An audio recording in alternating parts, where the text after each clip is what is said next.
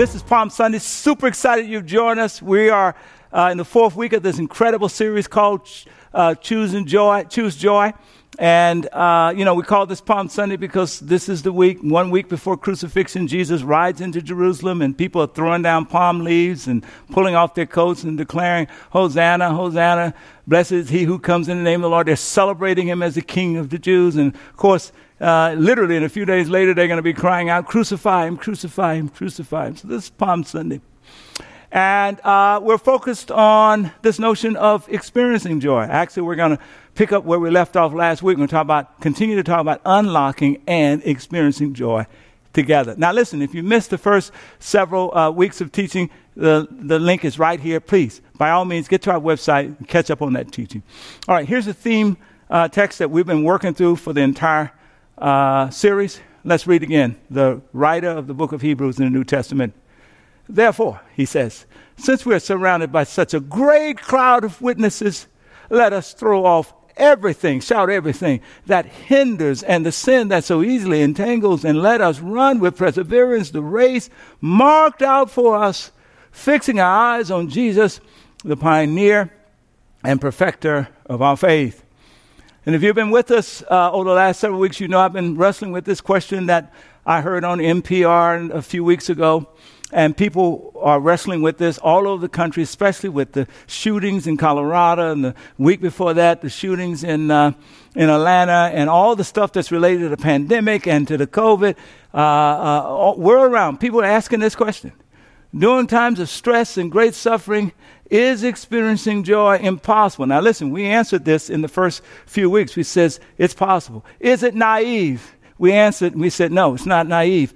Or even callous. By the time we get to the end of the teaching today, we want to answer this question about, is it callous? This notion of callous suggests that there are some people who may be experiencing joy, but you are afraid or even ashamed to share it, given all of the suffering that's going around. In a sense, is it heartless to experience and to share the joy that you're experiencing? What a question. So stay with us and lean in as we move forward. All right. Okay, here's the text. Here's where I want to begin to focus on. First, let me help you with our definition of joy, just in case you're joining us for the very first time. Joy is not a feeling based on circumstances, but it's an attitude that defies circumstances. It's an attitude. It's the way that you look at the world, your perspective on the world that defies circumstances. Jesus, when the text says that Jesus endured the cross, a little later on in the same verse that I read, it's talking about a conviction that Jesus had that defies circumstances. It may ultimately result in feelings, but those feelings will not be first based on the circumstances. They will defy the circumstances. All right? And, of course, if you've been with us, you know this lady right here. Her name is Kay Warren. She's the wife of Pastor Rick Warren, and she's written a book. Here's the book that she's written, and I've commended it as a kind of companion to this series. Choose Joy, she writes, is the title of the book, because happiness isn't enough.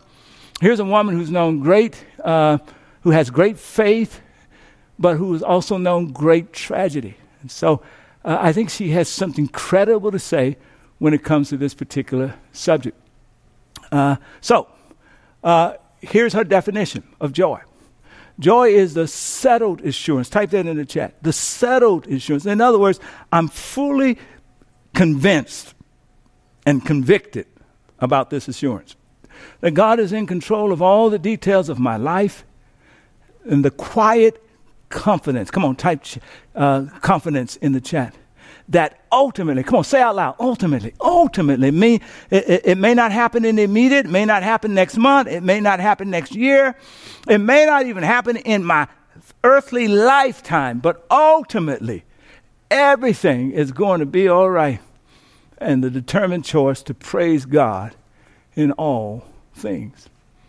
And here's what the writer of Hebrews chapter 11 says. This is the chapter just prior to what we're focused on in chapter 12. He talks about, through that entire chapter, what faith looks like in the lives of the faithful, and how that opens them up to this attitude that facilitates joy in their living. Now, faith, he says, is confidence in what we hope for and assurance about what we do not see. And if you look here closely, you can see Kay Warren's definition of joy right here, right? It's the settled assurance. It's the quiet confidence. And I might add the unimpeachable hope that one has when we put our total trust in a God that has acquired ultimate victory through his son, Jesus. That is what the writer of Hebrews says. So, let's look at some keys that will unlock, but will help us to both unlock and experience. Keys to unlocking and experiencing a joy that defies circumstances. Last week I told you about one of those keys of reflection. Another key is faith and trust in God. A third key is acceptance. Now, let's go back and look very close at the text. I'm going to show you where I want to focus on in the text today.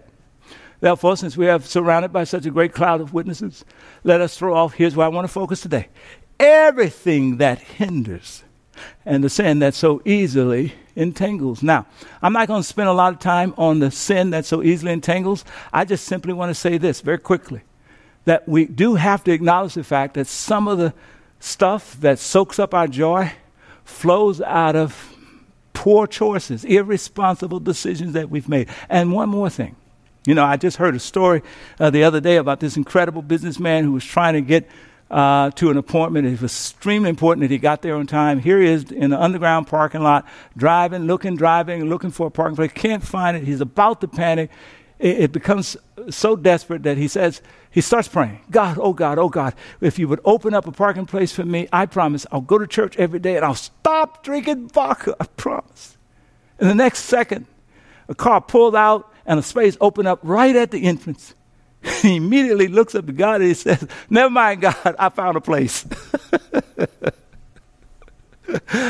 Here's the point. Here's a guy that is determined to do life his own way without God, apart from God. He only needs God in cases of emergency. That leads us to poor choices, to life issues that smothers out our joy. So that's all I want to say. I just want to stipulate that about the sin. But here's where I want to go back to this text. So I want you to notice this. Go back one. I want you to notice this. Throw off everything that hinders. Now, another word for this word hinders could be weights, right? Back then and now, if you're training to be a fast runner often, a good athlete, you train with weights. And you finally get to a point where you throw the weights off and you're no longer hindered and you're faster, you're more efficient, you're more effective. Here's how I want you to lean in on this text. I want you to think about this. Let us throw off everything that hinders us from experiencing joy right now. So here's the question that I've got to ask you. What's hindering you from experiencing joy right now? Because what the writer of Hebrews is saying is you got to position yourself to let it go, to throw it off. All right. Here's one of the things that we need to throw off that hinders us, and it's captured in the key that I've called acceptance. And so, acceptance. And it's a mental shift that you and I have to make in terms of what we expect to encounter in life. Here it is. Here's what I want to challenge you to accept. You got to accept that broken life will be hard and painful, difficult. It will. Now, the fact of the matter is that most of us, we think the opposite. Most of us are trained to think that broken life is going to be cool, right? If we just get the American dream, get the Tesla, get the house, come on, get some money in the bank, and get enough money, enough power, enough influence, we can somehow live a great life free of pain and free of difficulty, and that is not true.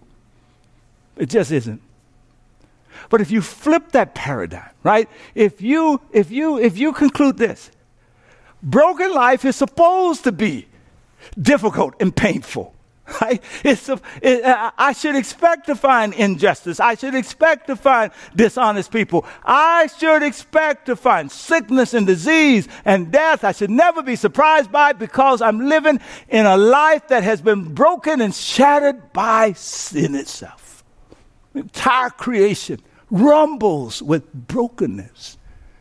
The moment you decide that I'm going to expect that broken life is supposed to be broken, doesn't mean that I don't keep working for justice, I don't keep working for things, I don't look in the midst of the brokenness for wonderful things that are there, and they truly are. And we'll talk about that a little later as we move forward. But if my paradigm is to assume that, broken life is supposed to be difficult, then when I come across justice and honest people and good days, I'm surprised by joy. I can rejoice even in the midst of difficult moments. This needs to be your paradigm. Listen, there's a woman who was on the NPR program that was named Nina Victorian, entrepreneur and a life coach. She said something that I thought was very fascinating about this expectation. She says for years she could never open herself up to love because she had experienced loss previously, and she just assumed that whoever she would love, she would lose them. And then she said she came to the conclusion one day that at the end of the day, everything is going to be lost at some point. We call that death. Loss of parents, loss of kids, loss of spouse, loss of wealth. It's called death. And once she realized that, she opened up her heart, and that enabled her to engage in the joy of love now, not worry about something she could not keep out of her life. Look at this. Brene Brown talks a lot about this. She says, so often we think that we can close our heart off like a wall and keep pain and disappointment and shame out. Don't feel those things. And somehow joy can seep through. But the reality is, next screen, is this, that when we close our heart off to pain and disappointment and shame and all of that, it's also closed out to joy. So when we reflect on the text where the text says, Jesus endured the cross for the joy that was, he's experiencing fully the pain, but it's going to also allow him to experience fully, ultimately, the joy.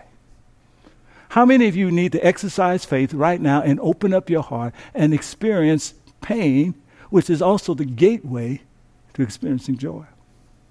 That's the lesson that Anna learned. Secondly, notice this. Let's go back to let us run with perseverance the race that's marked out for us. We're fixing our eyes on Jesus. Notice this.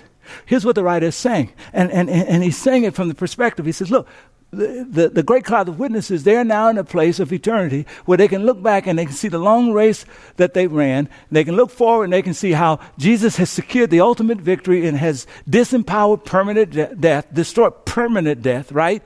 And so they're now cheering us on like people in a Super Bowl football stadium cheering on their team. Don't stop. Keep running. Keep running. Victory is yours, he's saying.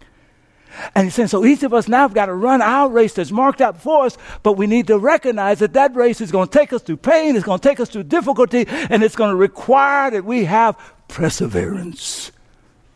But victory is assured. All right? Now, keeping that in mind, check this next slide out.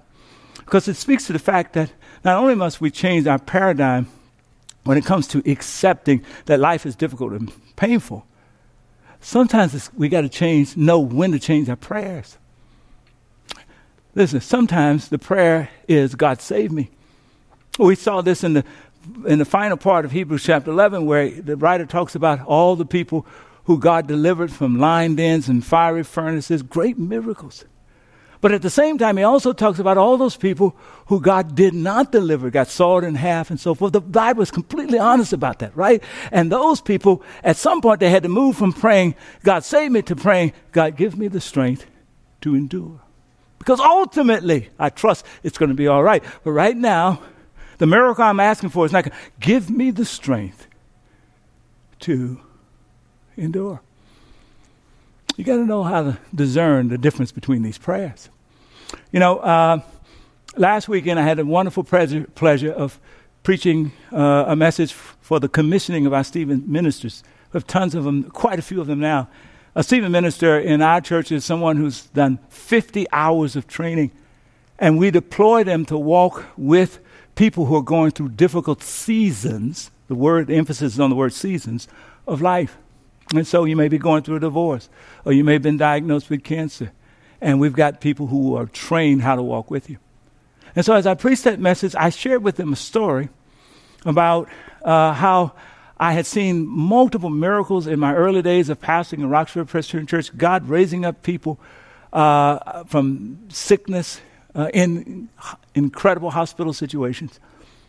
And so this one young man was in a terrible situation and was actually dying. And about 1 or 2 o'clock in the morning, I'm in the hospital lobby on my knees praying. The nurse comes in. She says, "Reverend," she's kind of angry at me. She says, "Why don't you tell the mom that her son is dying so she can maximize the time that she has with him?" And I'm so offended by this, because you don't know my God is my response, right? You don't know what all God has done, right? I could go through chapter and list, that's the first part of Hebrews, talking about delivering people, right?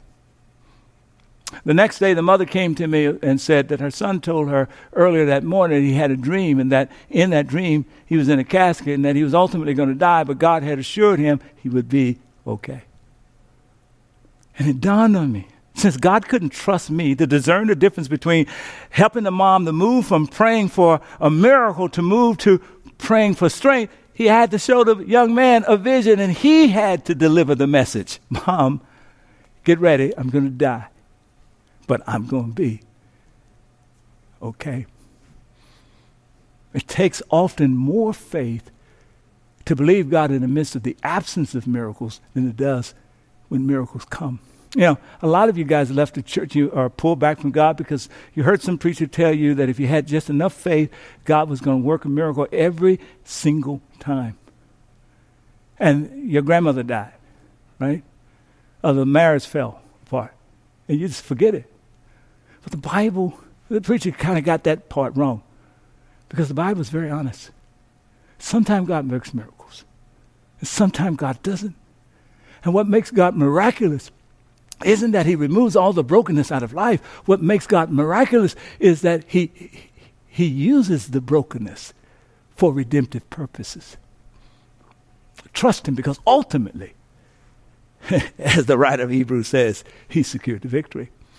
Here's a woman by the name of Dr. Edith Eger. At 90 years old, she wrote her first book called The Choice. At 93, she wrote her second book. She's a psychiatrist, life coach, that's called The Gift. She was in Auschwitz. She's a Holocaust survivor. Her mom was put in one of those human ovens and was murdered there in that encampment. And here's what she says. No pain, horrible. Here's what she says. "I can't say that everything happens for a reason, that there's a purpose in injustice or suffering, but I can say that pain, hardship, watch this, pain, hardship, and suffering are the gift that helps us grow and learn and become who we are meant to be." In other words, she's pulling out an incredible point that I think that kind of helps us to understand how God allows us to go through some challenging things. You see, difficulty and development works together as we trust him with the ultimate outcome. Here's what she's saying in summary. Here's what the writer of Hebrews is saying in summary. The next part. Here's what it says. Broken life will be hard and painful, but it will be worth it, guys. And those of us who are faith, we will work for justice, and we'll work to make the world better, because we know that our work is tied to the ultimate victory of Jesus. And that redemptive work works its way back and makes our suffering for good worth it. Never a waste. All right. The last key, I want to talk about this. Check this out. It's gratitude. Everybody say gratitude. Just type that in the chat. Gratitude. Here's what Kay Warren says about gratitude. This is a key that unlocks our ability to experience joy in the midst of suffering. Watch this. And the absence of gratitude hinders us from experiencing joy. All right? Here's what Kay Warren writes. You cannot have a joyful heart without having a grateful heart. And you cannot be a grateful person and not experience joy. If you're grateful, you're going to experience joy. Those who can praise God will experience joy. And those who are joyful will thank God. If you're joyful, you should thank God. Joy and gratitude always go together. Gratitude. He shout gratitude. Here's what the psalmist says. Listen to what the psalmist says here. The Lord has done great things for us, and we are filled with joy. Notice the hidden insight here. The reason we are filled with joy is because we have recognized that God has done great things for us. In the middle of a broken world, in the middle of an unjust world, in the middle of a world that is riveting with racism and sickness and disease and pandemic and people shooting up one another, in the middle of all of that brokenness, the normal brokenness, I've recognized, I see around me the great things that God has done for me. Whew. When you see it, comes gratitude. One of my favorite preachers is Pastor Tim Keller. And he's just been amazing. I think he just turned 70. And he just wrote a major article in the Atlanta, one of the major national publications, disclosing that he has been diagnosed with pancreatic cancer. And that he has come to terms with acceptance that death is in his near future. And he processes out loud in this article how this both caught him off guard, challenged his faith, and how he's worked through it as he's getting ready to die. And one of the things that he says, see that acceptance in there? God, give me the strength to endure. And one of the things he talks about is that, before this diagnosis, that how he and his wife, even when they went on vacation, they'd go on vacation, and while on vacation, he's working on a future project, she's working on a future project. They took vacation so they could get away from work so they could find time to work. And that was the cycle of their life. And he said the words of Yoda from Star Wars really kind of defined how he and she was living their lives. All his life, Yoda says, all his life has he looked away to the future, the horizon. Never his mind, never his mind on where he was. How many of you are like that? That you're always thinking about tomorrow. You're always thinking about, I can't wait till. That's one of the words you got to pay attention to. I can't wait till. You got to be, how many of you are dealing with that, right? You're finding, you're taking off work so you can work. When you go to a mall or something, you want to figure out where you are, you see the map, and there's a sign that says on the map, you are here. This is where you are. There needs to be something that triggers in your mind as we move forward that reminds us, pay attention to the moment you are here. Because of the diagnosis, here's what Pastor Tim Keller writes about him and his wife experience now. To our surprise and encouragement, Kathy and I have discovered that the less we attempt to make this world into heaven, the less we attempt to make this world into our permanent destination. The less we attempt to expect this world to be perfect, the more we are able to enjoy. In other words, the more aware I am that I'm passing through this world, the more aware I am that life is fleeting, the more I begin to pay attention to the moment. And he goes on, he writes this, here's what he also says. So no longer are we burdening it with demands impossible for it to fulfill. We have found that the simplest things, these are the great things that the Lord has done in the midst of brokenness.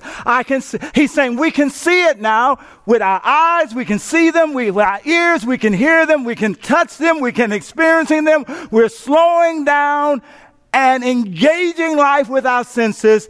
Watch this, the simplest things, from the sun on the water and flowers in the vase to our embraces, he and his wife, sex and conversation, bring more joy than ever in the midst of heading towards death. This has taken us by surprise. Here's the insight I want you to get. Here's a summary of the insight. right? This will help you to experience joy. Cultivate the discipline of being and experiencing. Stay right here. Cultivate the discipline of being in the moment and experiencing life right where you are. I mean, don't be the person who says, I wish I had a house like that one, right? And the one that you have is paid for and you don't even use all the rooms in the house that you have. Don't be the person that can't wait to go buy 3 more dresses and you got 20 dresses that you have not worn in the last year. Come on. Don't be the person that says, I need a 70-inch TV to go right there, despite all the TVs you have in every room that you never watch. Learn to step outside and see the stars. Learn to engage in the moment and to become conscious. I had just read this about Tim Keller, and my wife and I went on a hike the other day, Sunday, and it was in the back of my mind. And usually when I go on a hike, we're talking about all kinds of things, including work and all that stuff. I shut out work from my perspective other than what we were rejoicing on and celebrating and all of that. I made sure that I was in the moment. She did too. Made sure that we recognized that this was a special moment that we were enjoying. My senior assistant, Jamie, shared her son just got married last weekend, and she said she realized that they were going to be spending the last weekend together in the moment. And so she said she maximized that time. I mean, she did the kids' hair, and she fixed the food, and they took pictures. This is your last breakfast, this is your last lunch together before you get married, so forth and so on. And she soaked up the moment. Learn to soak up the moment. Stop waiting for the perfect moment to experience your joy. Take a picture of that. Start experiencing your joy by soaking up the moment. All right, let me end it here. Here's the next, here it is. Therefore, since we're surrounded by such a great cloud of witnesses, let us throw off everything that hinders. There's one more thing we need to throw off that keeps us from joy. Are you ready for it? Here it is. Guilt. This gets back to that question earlier. Guilt. Check this out.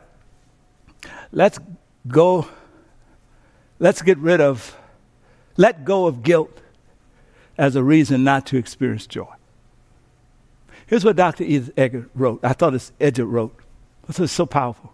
As he says, sometimes we think that if we move on from loss or trauma, if we have fun and enjoy ourselves, if we continue to grow and evolve, that we are somehow dishonoring the dead or dishonoring the past. But it's okay to laugh. It's okay to have joy. She shared a story about a family that had lost a 28-year-old son, and they would meet monthly to remember the loss. And she said to the group of them, people, and they were invited her because of her feel. And she says, listen, it's okay for you guys to meet monthly to remember, but shift your focus.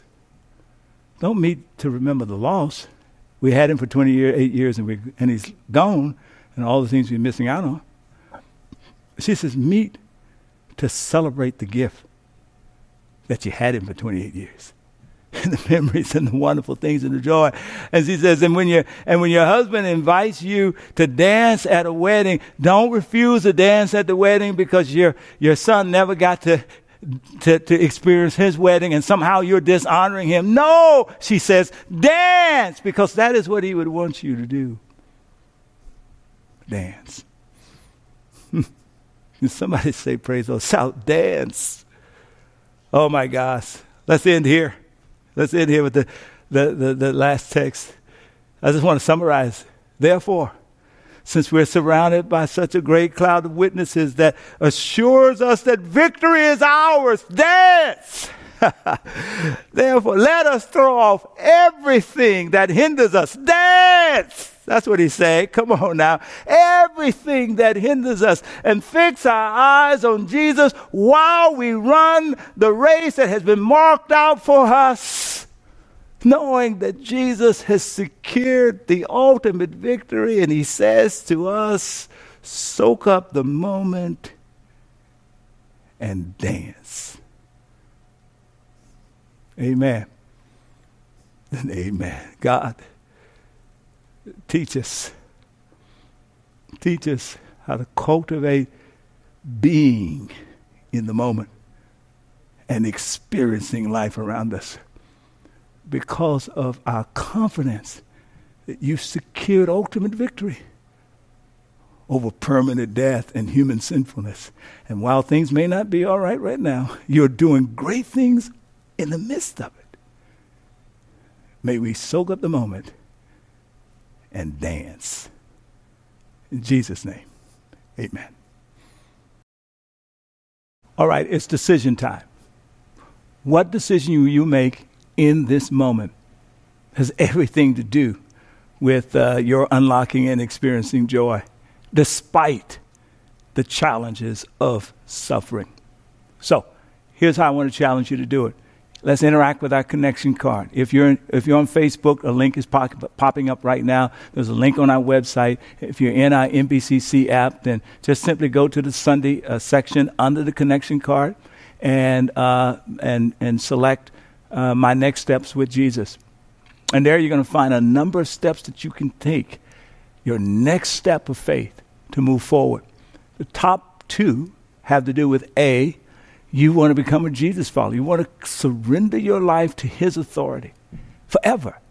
There's an opportunity for you to do that. You can check that. Secondly, maybe your faith has been shattered for years, but today you want to trust Jesus afresh for the very first time in years.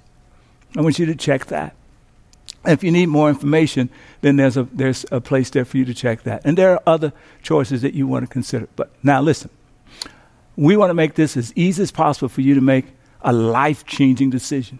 So if you don't have the connection card in front of you, here's the deal. Go ahead and get your phone right now. Go ahead. I'm going to wait a few seconds. It's on the bed. It's on the nightstand next to you. Maybe you're watching me on the phone. If so, just go ahead and get to your text app. And if you're ready to make a decision to trust Jesus with your life and your future, whether you're recommitting or doing it for the very first time, here's what I want you to do.